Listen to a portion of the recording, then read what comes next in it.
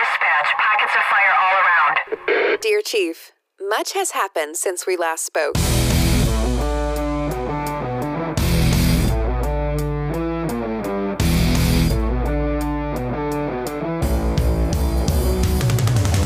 Welcome to Dear Chief Podcast, where your hosts and their guests share the 411 of being married to the people who respond to 911s. Take a peek into fire family life and get unabashed advice on how to prevent forest fires in your marriage.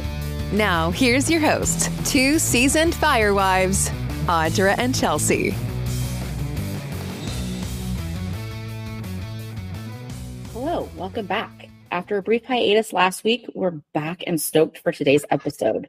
Joining us is the incredible Scott Woods, a true veteran of the LA County firefighting scene and a dedicated peer counselor.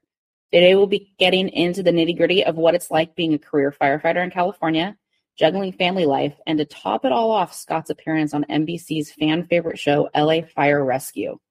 Get ready for an awesome chat packed with stories and insights.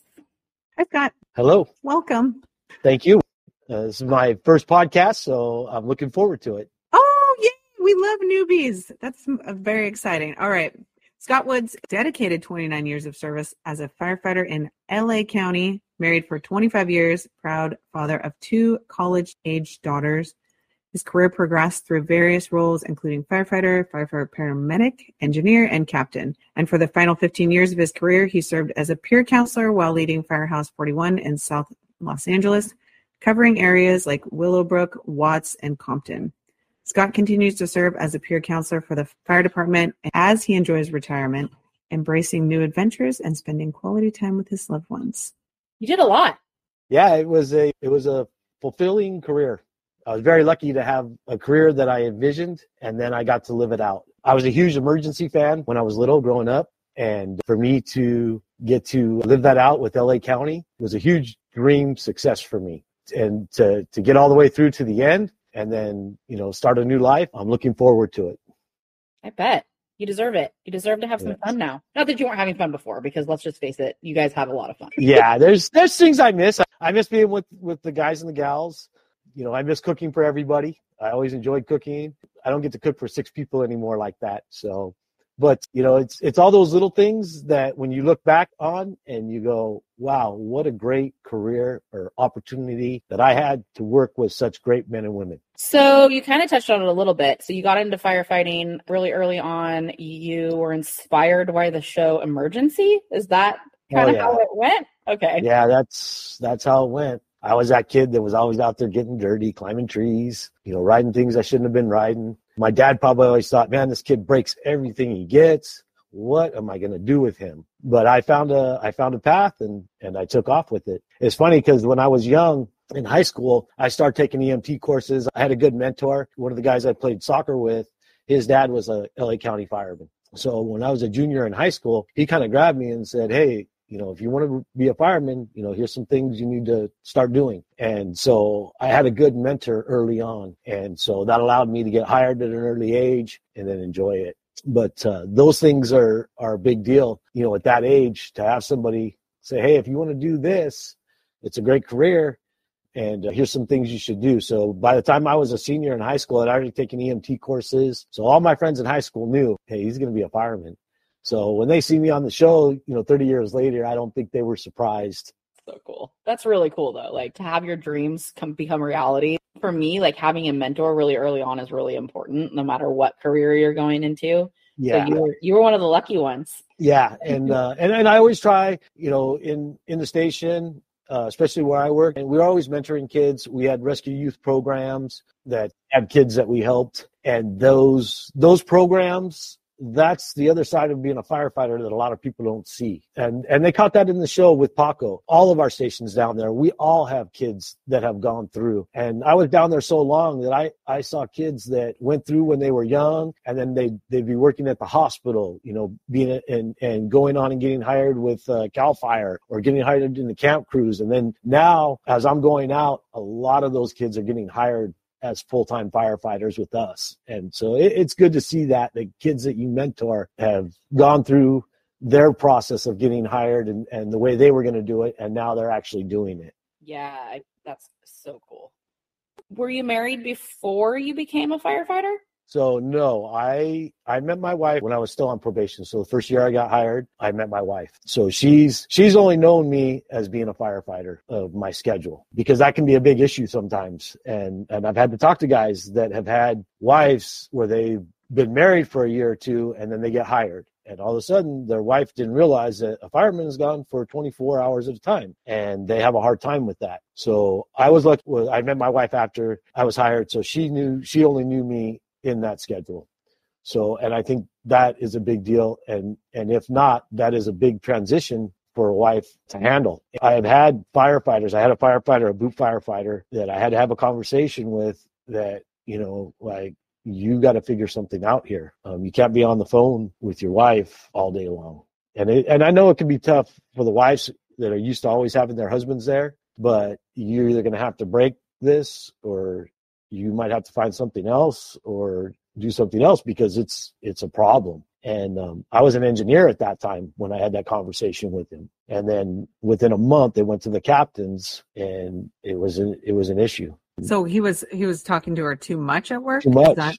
Yeah, like constantly. She every time she had an issue, she would have to call him. Oh. And I told him, I said, look, you can't do that. And then my wife had always done pretty good with it, because that's all she knew me as. We didn't have no kids. When we moved in together, we had a dog. So it was simple, but she was just really having a hard time. So one of the things I told him, I said, hey, we'll go out to dinner and I'll let my wife talk to her, and just kind of like, hey, you might have to call somebody else during the day at night. You're going to get that, and you're on probation. So you get one call 15 minutes at night to talk to your wife, pretty much. And if you can't get through 6 months of doing that, how are you going to get through a 30-year career when you go on a strike for 2 weeks? It's all part of it.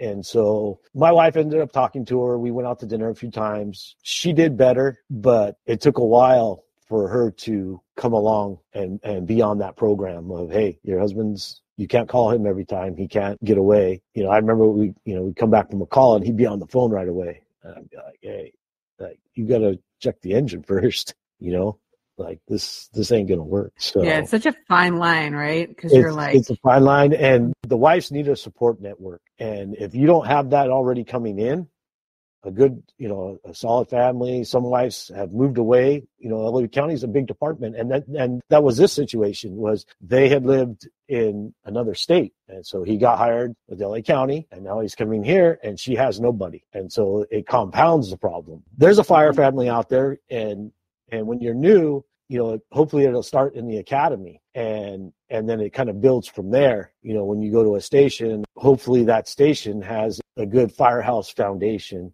with the captains, and then they bring in all the families. And so they have that support network. My wife has always had 3 or 4 firefighters within 2 miles of us, or a mile and a half of us, that if she really had an emergency, or she would call them and just say, hey, I'm having this issue with the water heater. What do I do? And one of them will come by and, hey, I took care of it. Perfect. And I've done the same thing for them several times. We all have. But until you get that support network and realize that support network is not for everything. It's just those emergencies where, hey, I need a guy with a tool, or I need something. Then okay, we can get through that. When I was brought on early on, I had good engineers that taught the whole fire service. And it's not just running emergency calls. It's taking care of families. It's taking care of the community. There's a whole other aspect that comes along with being a firefighter. And part of that is taking care of the guys on the other shifts, families, if they're gone for 2 weeks. It's interesting because LA is so big and LA County is huge. And you guys have this whole web of support. Yeah, there's a whole web of support. Where for me, being, my husband being with CAL FIRE for as long as he was, they're just all over the place. We live everywhere. It's not like we all live in LA. Yeah. We all live all over the United States. There's people that live in Idaho, Arizona. I know people that fly from the East Coast to work for CAL FIRE. So we didn't really have that at all. Nothing close either. Not even within, my husband's always worked at least an hour away from where we live. And so, I know people that he works with, but I'm not going to call him up on the phone and be like, can you drive 3.5 hours to come and fix my plumbing for me? That was never an option. And so I think to myself a lot, I'm like, God, what would that be like if I could actually just call one of the guys up and be like, hey, so the water heater's leaking. Can you come fix it for me? That would be amazing. Yeah. I picked up guys' kids. We've done it all. And that's it's a big help because, hey, if I ever need it, they'll be there. I totally hear you. Like you can't be calling your guys at work every minute for every little tiny thing. Yeah. I don't even know what I would call my husband about that many times a day. Yeah. I was just going to say, like, I don't even call him at work. I wait for him to call me. Yeah. And that was a problem. It was a huge problem for him. And like I said, I introduced him to my wife. I told him, hey, you got to go out with some of your friends from the academy, do what you got to do to get the help for her to get through this until she meets some more people or can deal with being out here a little bit more. And so that's how we got through those types of problems. But there's a lot of issues that come up like that. And when I was a captain and when I was taught, like I said, I was taught early on how to incorporate everybody into the fire station. Every holiday is open. Every event is open for the families to come down. So they get to know the wives and the wives get to know each other. And then so they get to meet their wives, and that support network is there. And that's a big deal. And that's one of the things that I always portrayed as a captain. The other captains I worked with, it's a whole station. We all did. Other big things we did, like we did a Christmas party every year. We did a beach day every year. We did a Vegas trip every year. A couple times a year, once every 3 months, we had an event where all the families would come. It was off duty and everybody could relax and have fun with their families there. And I did those for my whole career, at different stations. But at my last at 41s, we were very consistent about it. And so we had annual trips every year. All the families came. You knew all the kids. You got to see them every year, at least once or twice a year. You had an adults trip to Vegas where everybody got to go and have fun. So it's not just, being confined in that station, but those events are what make a firehouse, not a fire station. Yeah, absolutely. Like I cannot, just in the last couple of months, I think we've been being told by fire departments, or at least spouses of firefighters, that the stations don't allow them to come. That's ridiculous. And like the captains don't want them there. Isn't that crazy? We literally had a fire department ask us how to get families more involved. And I'm like, have a family day?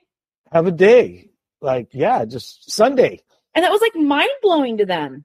Yes, that's exactly what we said. Have a family Sunday. And they were like, what is this? What are you talking about? Yeah. Completely mind blowing. Yeah, I mean, just today, we had a bunch of people in our comments on one of our posts that are saying that they're not allowed to go to the station. They don't have any holidays. They're not. It's like, that's not right. That's not good for anybody. No, it's not. And that they need to come up with some better policies. And I understand, I know COVID kind of threw firehouses for a loop. Yeah, that was difficult. So I understand, in the age of post-COVID, there might be a little bit more reluctance to do a lot of group stuff. Yeah, but that's kind of over now. There was a pandemic in 1918, and it lasted a couple of years, and COVID was the same thing, and now get back to the way it was before a little bit.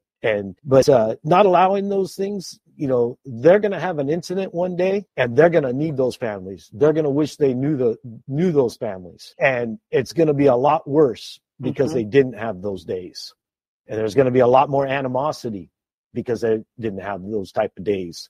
I had one of my firemen when I was a newer captain at 41s. He burned his hands on hose that we shouldn't have had, that we had complained about already, but he got his hands burned. And so he had to go get grafts. And in that waiting room, when he had his first grafts, was me, his wife, his kid, and his dad, who was a fire captain at another department. So if I didn't know that wife and I didn't know those kids and I hadn't met that dad already, that would have been a very awkward situation.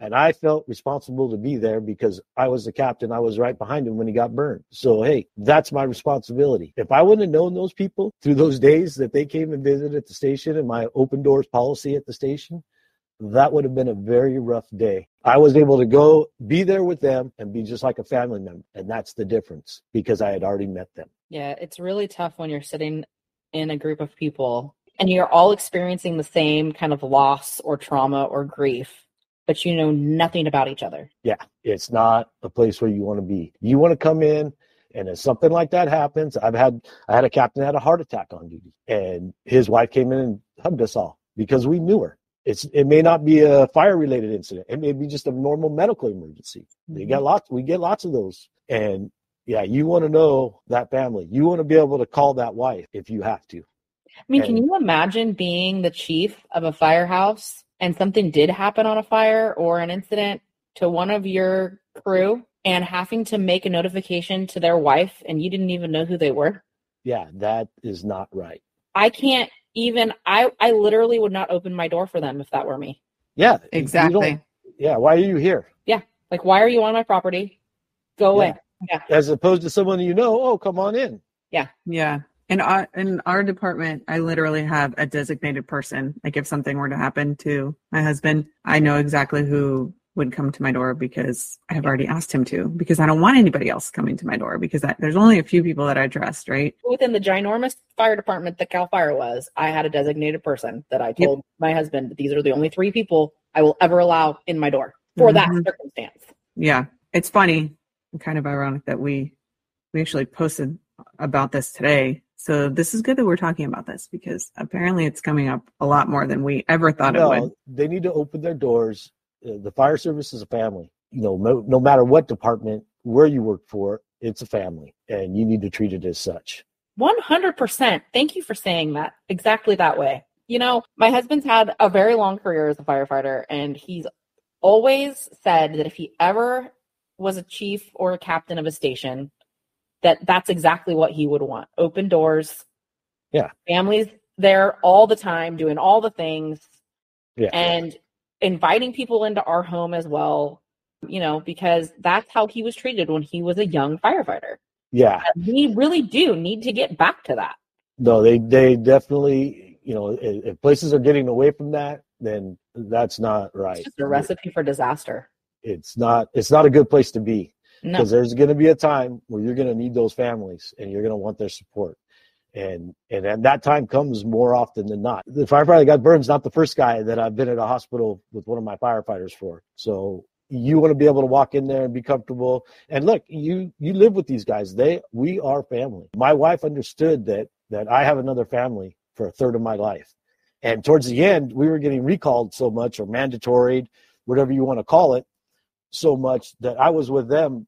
I was working 20 days a week, and it literally broke me. That's why it forced me to retire. It broke my knees. I was working 20 days a week for 6 months, and finally my knees just gave out. I couldn't climb. I couldn't get in the rig no more. It was like an old dog that couldn't get up. And luckily at that point, my wife, we've been married for 25 years. She understood it. But these young guys, it's killing them. I couldn't imagine if I was still coaching sports with both my daughters and working 20 days a week, there's no way. I mean, I was 20 years younger and I was working overtime, but I wasn't mandatory, and I'd lay out my schedule for 3 months. Yeah. And, getting recalled in there wasn't part of it. Like, the amount that they made us work, or they're making us work because of management shortfalls, they didn't keep up with hiring. Yeah. It killed us. There was a whole handful of guys like me that I went a year early. It cost me financially, but my knees gave out. And I couldn't I'm done. I can't make it back. And I think that's pretty typical. Like my husband just made a career transition for the very same reason. He was stuck on duty for 45 days straight. Exactly. And he was just like, I've been doing this too long and this is too much and I need to change. Like I can't continue down this road. No. And it took me, and I knew I was going to break. And like I said, it got to the point where I didn't have that. I had that snap where it's just like, that's it. You can't get on the rig no more. Mm-hmm. It's over. And or you can't, even if you're not on a rig, you can't perform your job. No, the capacity that they're asking you to perform them. No, and I actually had a fire that I went off on, my last fire, and I couldn't climb the stairs, and that was the reason. I said I didn't have my breathing apparatus on, and I couldn't climb the stairs, and we had a fire. By the time I get up there, my 2 firefighters are ready to go, and I'm like, oh God, we actually got a fire up here, great, and that was it. But the reason that happened was because of all the overtimes and the recalls. Mm-hmm. If I could have got some breaks in between there, got some therapy or a little bit of rehab, but they just, no. I understand why your husband did that. For me, I had no place to go. He wouldn't have had any place to go either, but the stars aligned for us. It was just happened. It was not planned at all. And a position opened up that he was like, you know what? I'm just going to apply for it and Go for it. just going to go Good for for it. you. And if it happens, it happens. If it doesn't, I'm still in the same boat I was in yesterday, you know? So, and then we'll figure it out from there. But yeah, I hear you on not having anywhere else to go. Yeah. And those those recalls, you can't get away from them. No. There's no way out. No, and the Mandos, I mean, just either losing staff or not hiring staff or whatever the issue is in the staffing shortage throughout the country in firefighting. I feel, when you're looking at a calendar and you're like, okay, I was just on duty for 45 days. I got a day off and now I've got another 45 days coming. Like, that's just not sustainable. No. It's just not. And that's happening to way too many of our firefighters in California. I'm sure LA County included. Oh, yeah. Yeah, it's a whole big issue. The thing that sucks is they were warned about it. They knew about it. And then it happened. Mm-hmm. And it's like, come on, you need to do better. And now we're paying the price and our families are paying the price. Mm-hmm. Mm-hmm. So I want to go back a little ways. We talked about your wife. You were in academy before you met her. What happened when you added kids? Oh, boy. When you add kids, and as you go through your career, when you're young and you're single and you still have a lot of energy. So now you're working more. I was a paramedic when I had kids. So you're working more.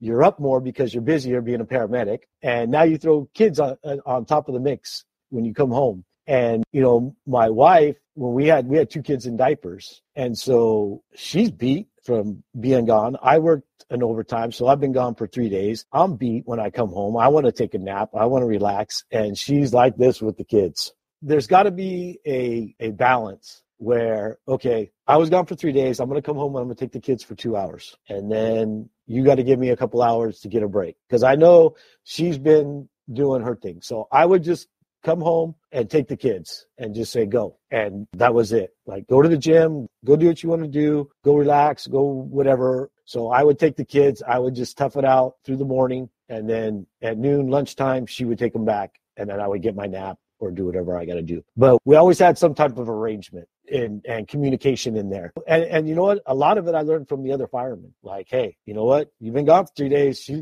has the kids at home. And I'm like, huh? What? Oh, okay. And then I see it, because as a guy, you don't realize those things. I wouldn't even think about it. Like, I'm going to go home and take my 3-hour nap. And so I learned, from the other guys, one of my old captains told me, hey, stop and get her either flowers or a coffee. So every shift home, when I got off, I would get her coffee in the morning and I would come home with their coffee. And then there would be days where I would come home with her stuff and she'd be like, hey, just go do your thing. Go take a nap. Go do what you got to do. And I'll be on with the kids. And then you can have them this afternoon. Perfect. So however we worked it out, but there was always a communication that, hey, she needs some time and I need some time. In the beginning, she had a hard time with the station not being worked. Like, hey, you're gone having fun all day. And then you come home and, I'm working the whole time. Well, wait a minute. I know when you come to the station, it looks like we're always having fun, but we work a lot and we get up at night. So I didn't get 8 hours of sleep last night. So there was an animosity she kind of held for a long time of, hey, you get to go have fun. And then I'm with the kids and then you come home and then you want to rest or you want to go do something. So that was a little bit of a balance. And I think as the years went on and she realized how much we do work and how tired we are when we come home sometimes. And plus I had 2 girls, so they went off and do their girls things all day. I say when I come back, I want to be a fireman's daughter. I love what you said, Scott, and it makes so much sense. And I think spouses get that notion that the firefighter goes to work and has all this fun and they get to do all these things. And it's even for the slow stations, we have to remember as the spouses, yeah, they get their hour of PT and yeah, they're watching a movie at night. They're literally always ready to go. At any time. So you're talking 48 hours of anticipation of constantly being ready to go on a call. I don't think people understand the mental load that takes to operate like that. And when you're stuck on a, potential 95,000 hour shift and you're constantly in that be ready mode, it is exhausting for the firefighter. And a lot of spouses and people, I think civilians mostly, have that idea like, oh, firefighters have it so easy. It's like, you don't really understand it until you see it, and then they come home and they're exhausted. It's not how many calls you've run and necessarily, right? It's and that doesn't even like the calls doesn't even account for like everything, the maintenance that has to happen in the fire station. Mm-hmm. I mean, hello guys, we're talking about you're exhausted because you cleaned your house for 3 days and took care of your kids, but these guys are doing the same thing and they have to be up all night. Yeah. And they have to go to traumatic calls and they might have other things going on. So if you look at it that way. Yeah, it shouldn't ever be a competition of who has it worse. It's got to be a balance, and you got to, the key to that, like the key to what made us get that, to make that work was it's a balance. And to your point, like when you said about the mental status of how you are all day, I describe it, even at slower stations, you're like a cat. I am like a cat with my nails out in a room full of dogs all day. Mm-hmm. And, that tone goes off. Every time that tone goes off, every fireman gets that you're going to work. That's it. That bell goes off in your head. And that mental status of like being like a cat for 3 days, 4 days, 45 days. And it's mentally very tiring. And as my career went on, I always say as a firefighter and a paramedic, it didn't bother me as much because you're in there doing it. But then as you move into engineer and captain and more supervisory roles, it's more of a mental status, a mental thing that makes you tired. If you're driving that fire engine code all the time, that mentally takes a toll on you because you're running red lights. You don't know what the other drivers are going to do. And same thing as a captain. Now you're worried about all your guys. So there's always that mental status, especially at the end when as a captain, you've seen a lot now and you know a lot more now.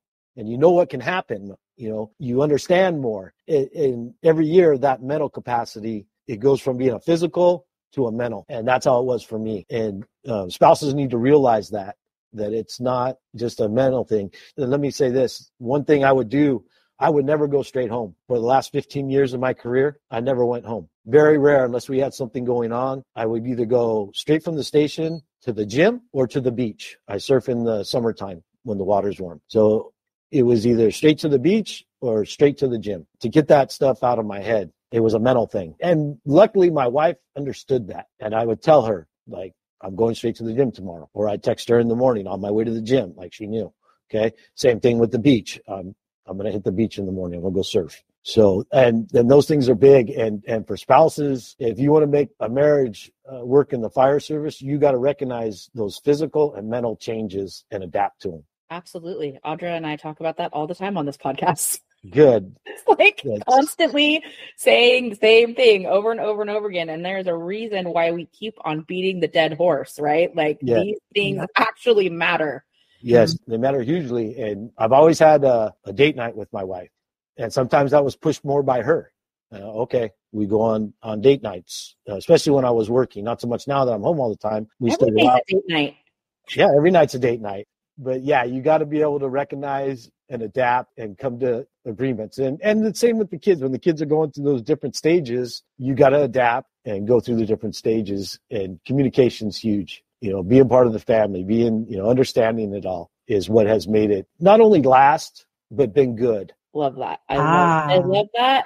And I love that there were so many people along your path that gave you sage marriage advice. I feel that's rare. Yeah. And I would do the same thing to my guys because I didn't think about those things. But you have a guy that's 20 years older than you, been married for 25 years and says, hey, you see that divorced guy over there? You want to be like him or you want to be like me and my wife flying all over? 100%. Yes. Preach. And I passed that same stuff on. Like, okay, I learned. And it wasn't just one guy; it was a few guys, And I would always pass those, things on. Guys would come, more in this, that, and I would tell them, hey, you got to look at it from her perspective, and this is what you need to do. You want to last, and I'd tell them the same thing. You want to be like that guy, or you want to be the happy guy. My husband tells a story all the time about how he was stuck on a fire for like 20 days straight. And they finally got back to their station after like their 2 weeks out. And he's like, God, my wife's been home with the kids by herself. I should send her some flowers. So he calls up 1-800-Flowers and he sends off 24 roses, and I get them and I send him a big happy text about thank you so much. That was so beautiful. And he's got these rookie firefighters that have probably only been fighting fire for like less than a year. And they're like, what are you doing, man? Like, I'm sending my wife flowers. You should send your girlfriend or your wife some flowers too. And so Yeah. I kid you not, his entire crew sent flowers, but they wouldn't have thought about it themselves if he hadn't done it and said, you should do this too, you know? Yeah, guys don't start to realize those things until you get older. Yeah. How important some of these things, might be. And The little things. The little the things. little things that make the difference. Yeah, for sure. And that definitely that stuff matters. And I bought a lot of flowers in my time. One of the other things I used to do was if I worked in overtime, especially when the kids were older, as growing up, is if I worked in overtime, hey, you guys go to dinner. I think the Cheesecake Factory is their normal eating place. I'm like, God dang it. So also bring me home some cheesecake. My guys used to laugh because when I'd work in overtime, I'd do an overtime, and I'd talk to my wife, and I'd be like, guess where she ate at? Cheesecake? Yeah. But it's those little things. Yeah, for sure. It's the little things. And that goes both ways, right? On the flip hand, I get to do things that I want to do sometimes with my friends. Like, hey, it's a bargain. Yeah. Yes. I still send the baked goods to work 15 years later. Oh, my wife did it for 30 years. Mm-hmm. Same thing. Cupcakes once a month.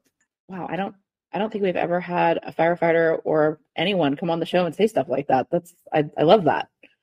All of that. So I want to talk about LA Fire Rescue. What was it like being part of the show? So they brought us into the filming part of it a little bit late. So they filmed with us for about 3.5 months. And it was interesting to have cameras following you around and be mic'd. I had to, really be on my A game or P's and Q's when they were there. I had some slip ups, but they assured they will edit those out. But it was good. The quality of the people that we had riding with us and filming us was very high. I was very impressed with the studios and how they came in, how they acted, and how professional they were. So that made it very, very easy because it was almost like working in a 2-engine or engine truck house where I had my crew and they had their crew. And even though they had a different job, they were very professional and were very skillful at what they did. And so that made me comfortable. Most of them had worked on a show called Night Watch or on Cops. And so they had an understanding of, how to act, not when to film and when not to film, when to do all that stuff. So once I got kind of comfortable with that, I had a big issue with Schooler because I invited the cameras in and it was on me to do that, but it wasn't on my crews. And when I initially invited them in, I didn't know what it was. I had been off when they had asked people to do this and people had applied to do it. I didn't know anything about that because I was off. What I saw was the 16s was one of my squads that comes in with me, coming in with this camera crew. I said, hey, who are you people? We're doing a documentary, they told me. I said, hey, why aren't you riding with us? We're the busiest engine. We get all the doctor ride-alongs, like all the doctors ride-alongs from UCLA Harbor, which was Rampart in the show Emergency. They come ride with us. We get them about twice a month, and they ride for a 10-hour shift as they're going through their interns. So I was like, we get all the doctor ride-alongs. We get all the ride-alongs because we're so busy. Every chief sends their kid with us, whatever. I said, so why aren't we getting you guys? And they're like, well, the captain has to invite us. So I said, well, come on down. I'll show you what it's like. And then she said, oh, we'll come down. We'll come check it out. So they sent a girl down to the producer girl to come check it out. Well, as soon as she walked in the door, we had a quadruple shooting and she went on that call with us because I said, hey, we may not come back for a couple hours. You might want to come tell us what you got to say. I just thought they were doing a couple hour ride-alongs for a documentary. I didn't know. Well, she said, yes, we want to film here. I said, okay, come on down. She said, okay, we'll be here on Monday. And I said, okay. And they showed up with 3 van loads and a whole crew of cameras and people. And I was like, oh my God, what did I get myself into? Then they started telling me, oh, Dick Wolf's doing this. This is going to be on NBC. And I was like, oh my God. Okay, everybody come here. Come on, sit down. Oh, wow. And we got to have a talk. And there was no asking my crew. And then a lot of the guys that had asked her, the crews didn't want to do it. I found out later, I didn't have a problem with it. I was a huge emergency fan. NBC was doing it. It just made me want to do it more. So I was all in. But my crew didn't have to be all in, and Schooler was a boot. And she was at her second spot. She had no fire experience. Her first spot, they put her at the slowest station. She went from the slowest station in the county to the busiest. Oh, wow. And so I was worried about her. But she said, no, I'll be fine. I could do it. She was a strong girl. She played volleyball at a college level. And so she was okay with it. And they latched on to me and her. And they got that whole story, which was all real. And so that was my biggest concern, was her getting something bad, out of it for her. But she did so good on camera. I was so proud of her. My engineer I worked with, Donnie, 11 years, he didn't really want to talk. So he didn't talk at all in it. And, but it was good. I'm glad I did it. So people got to see what we do. Yeah. And that was a more realistic picture of what we do than anything probably else I've pretty much seen out there. I've only watched like little bits and pieces of it, but from what I can tell, it's more real life than anything else I've ever seen either. My husband got followed around by Netflix for a little while, and they were part of that CAL FIRE Netflix. The apartment fire that's in that series was my husband's, that they followed. That was his crew. Yeah. That's awesome. Yeah. I feel like even that show was a little scripted. Nothing was ever scripted. They asked me to repeat things or redo things. And I said, that's fine. I did that. And usually it was because I had let out a word I probably shouldn't have let out. Right. And that only happened a couple of times. But other than that, it was pretty real. They cut a lot of the things down. The girl with the knife, I talked to a girl, she had a knife. And Sheriff had been there about 2 hours, hour and a half with her, and she wasn't budging. So I went in and I talked to her. I talked to her for about 20 minutes. But they show it, but they didn't get they really didn't show that much of the conversation. They cut it down to like 30 seconds, 2 minutes, where that was a 25-minute conversation with her to finally drop the knife. There was one incident in there that really bothered me. I had a hard time with, and it's things that you come across as a firefighter every once in a while, and especially in a busy lower income area where I worked. It was right behind the station, and it was an assault call, and the guy was beating up the woman with 2 kids in the apartment, and we ended up popping the door because they were still case doors. So us and the sheriffs got there at the same time, and the people came out and told us, hey, he's up there beating the shit out of her right now. He's done it before. They got 2 little babies in there. So we went up with the sheriffs, and we ended up popping the door because it was a still case door. I go, you can't kick those doors in. So we went up, and I popped the door for the sheriffs to go in. And that still bothers me, because me putting my firefighters in harm's way. And after they showed a clip of me talking on the engine, and I could tell by my face, I wasn't happy. We did a good job. We popped the door. Nobody got hurt. But doing things like that, it takes a mental toll. That's the mental toll. And they caught it. And it was funny because when we were going up the elevator, the camera guys were staying down, and I said, hey, you guys going to come? They crammed it in the elevator, and then we went up and we popped that door. To me, that was the most dangerous call I was on during the whole episode. The fire was good, but doing stuff like that, it's a mental toll. Absolutely it is. And those are the kinds of things you got to think about. I've been in a lot of situations, more than I'd like to be in a lower income area with a high density. So those situations come up more often than they should, and you're there. You're it. That's it. Yeah, I was lucky on that one that I had the sheriffs there. People expect you to do things, and taking an oath, you want to live up to that oath. But they caught that call, and to me, that one was my toughest call on the whole show. Well, we're really happy that you guys decided to let the camera crews follow you around, because we got an awesome show out of it. And also we get to see a little bit more reality than Chicago Fire. So yes, just a touch, just a smidge. Yeah, it's funny because I still watch Emergency, and it's on TV, but I don't watch any of the other shows. I did start watching the Chicago Fire when the shows were coming out, because I kind of wanted to be up on things. But yeah, sometimes it can be difficult to watch. Yeah, they can be a little corny. So thank you for letting them follow you around, because now we have a reality TV show about firefighting that actually is reality. So before we dive into the hot seat, Scott, let's get some advice for our firefighter spouses and partners. I know you've given us a whole lot of advice already. Is there any wisdom that you'd like to impart that you think will really resonate with our listeners? It's a balance and communication, and it's a give and take. And that is probably one of the most important things you can do, especially when there's times when your spouse is gone for days at a time. So just enjoy those times that you do have together, make the best of them, and really balance each other out instead of being at each other is the best advice I think I could give. Scott, we like to wrap our episodes up with a segment we call the hot seat. So we're going to ask you a few rapid fire questions to get to know you better. Are you ready? Okay. Easy peasy. Tell us your best Halloween costume ever. Oh, God. A witch. You were a witch? A witch. Oh. In high school, I won a costume contest. I was a witch. Oh, okay. That's fun. This is one for the Swifties. If you could choose one Kelsey brother to meet, which would it be? Jason or Travis? Travis. Yes. Oh, Travis. Okay. Does pineapple belong on pizza? Yes. Okay. Hawaiian pizza is my favorite pizza. Oh, well, okay. So, and you're kind of biased. I'm biased. We could be besties then, because I like Travis and pineapple on pizza. Oh my goodness. Okay. What's your favorite way to unwind after a busy day? Oh, I like to go surf. Okay. I love that. I think Chelsea can concur. Well, Chelsea's not doing it, but I don't surf, but my kids do. And I do know that it is the best thing for your mental health that you could possibly ever do.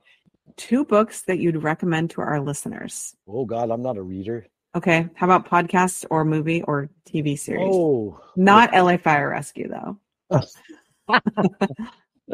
Oh, or God. Emergency. Or Emergency. Yeah, Right. I'd be like Emergency and no, your podcast and We love you. And RJ Bell's. And RJ Bell picks football teams. Oh. In Vegas. Okay. Picks football teams in Vegas. Okay. Yes. Okay. He's one of the best known gamblers or odds makers in Vegas, and he has a podcast. Oh. So whenever before we all go to Vegas for the families, I always listen to RJ Bell to know who to bet on. Do you listen to New Heights? Last question. Give it to me. If our listeners want to reach out to you, how can they find you? Instagram at Scott Woods 41s. Okay, thanks, Scott. This has been so much fun. You guys. Thank you so much for all of that wonderful wisdom that you gave us today. For our listeners, if you enjoyed the show today and you'd like to keep hearing from awesome guests like Scott, please consider leaving a rating and/or review on your favorite listening app. These reviews go a long way in getting the podcast seen and heard by other first responders and their partners. Thanks so much for tuning in. Find us on social media at Dear Chiefs Podcast and online at DearChiefs.com. Tune in weekly for the 25,000-foot view of loving a first responder. Audra and Chelsea, over and out.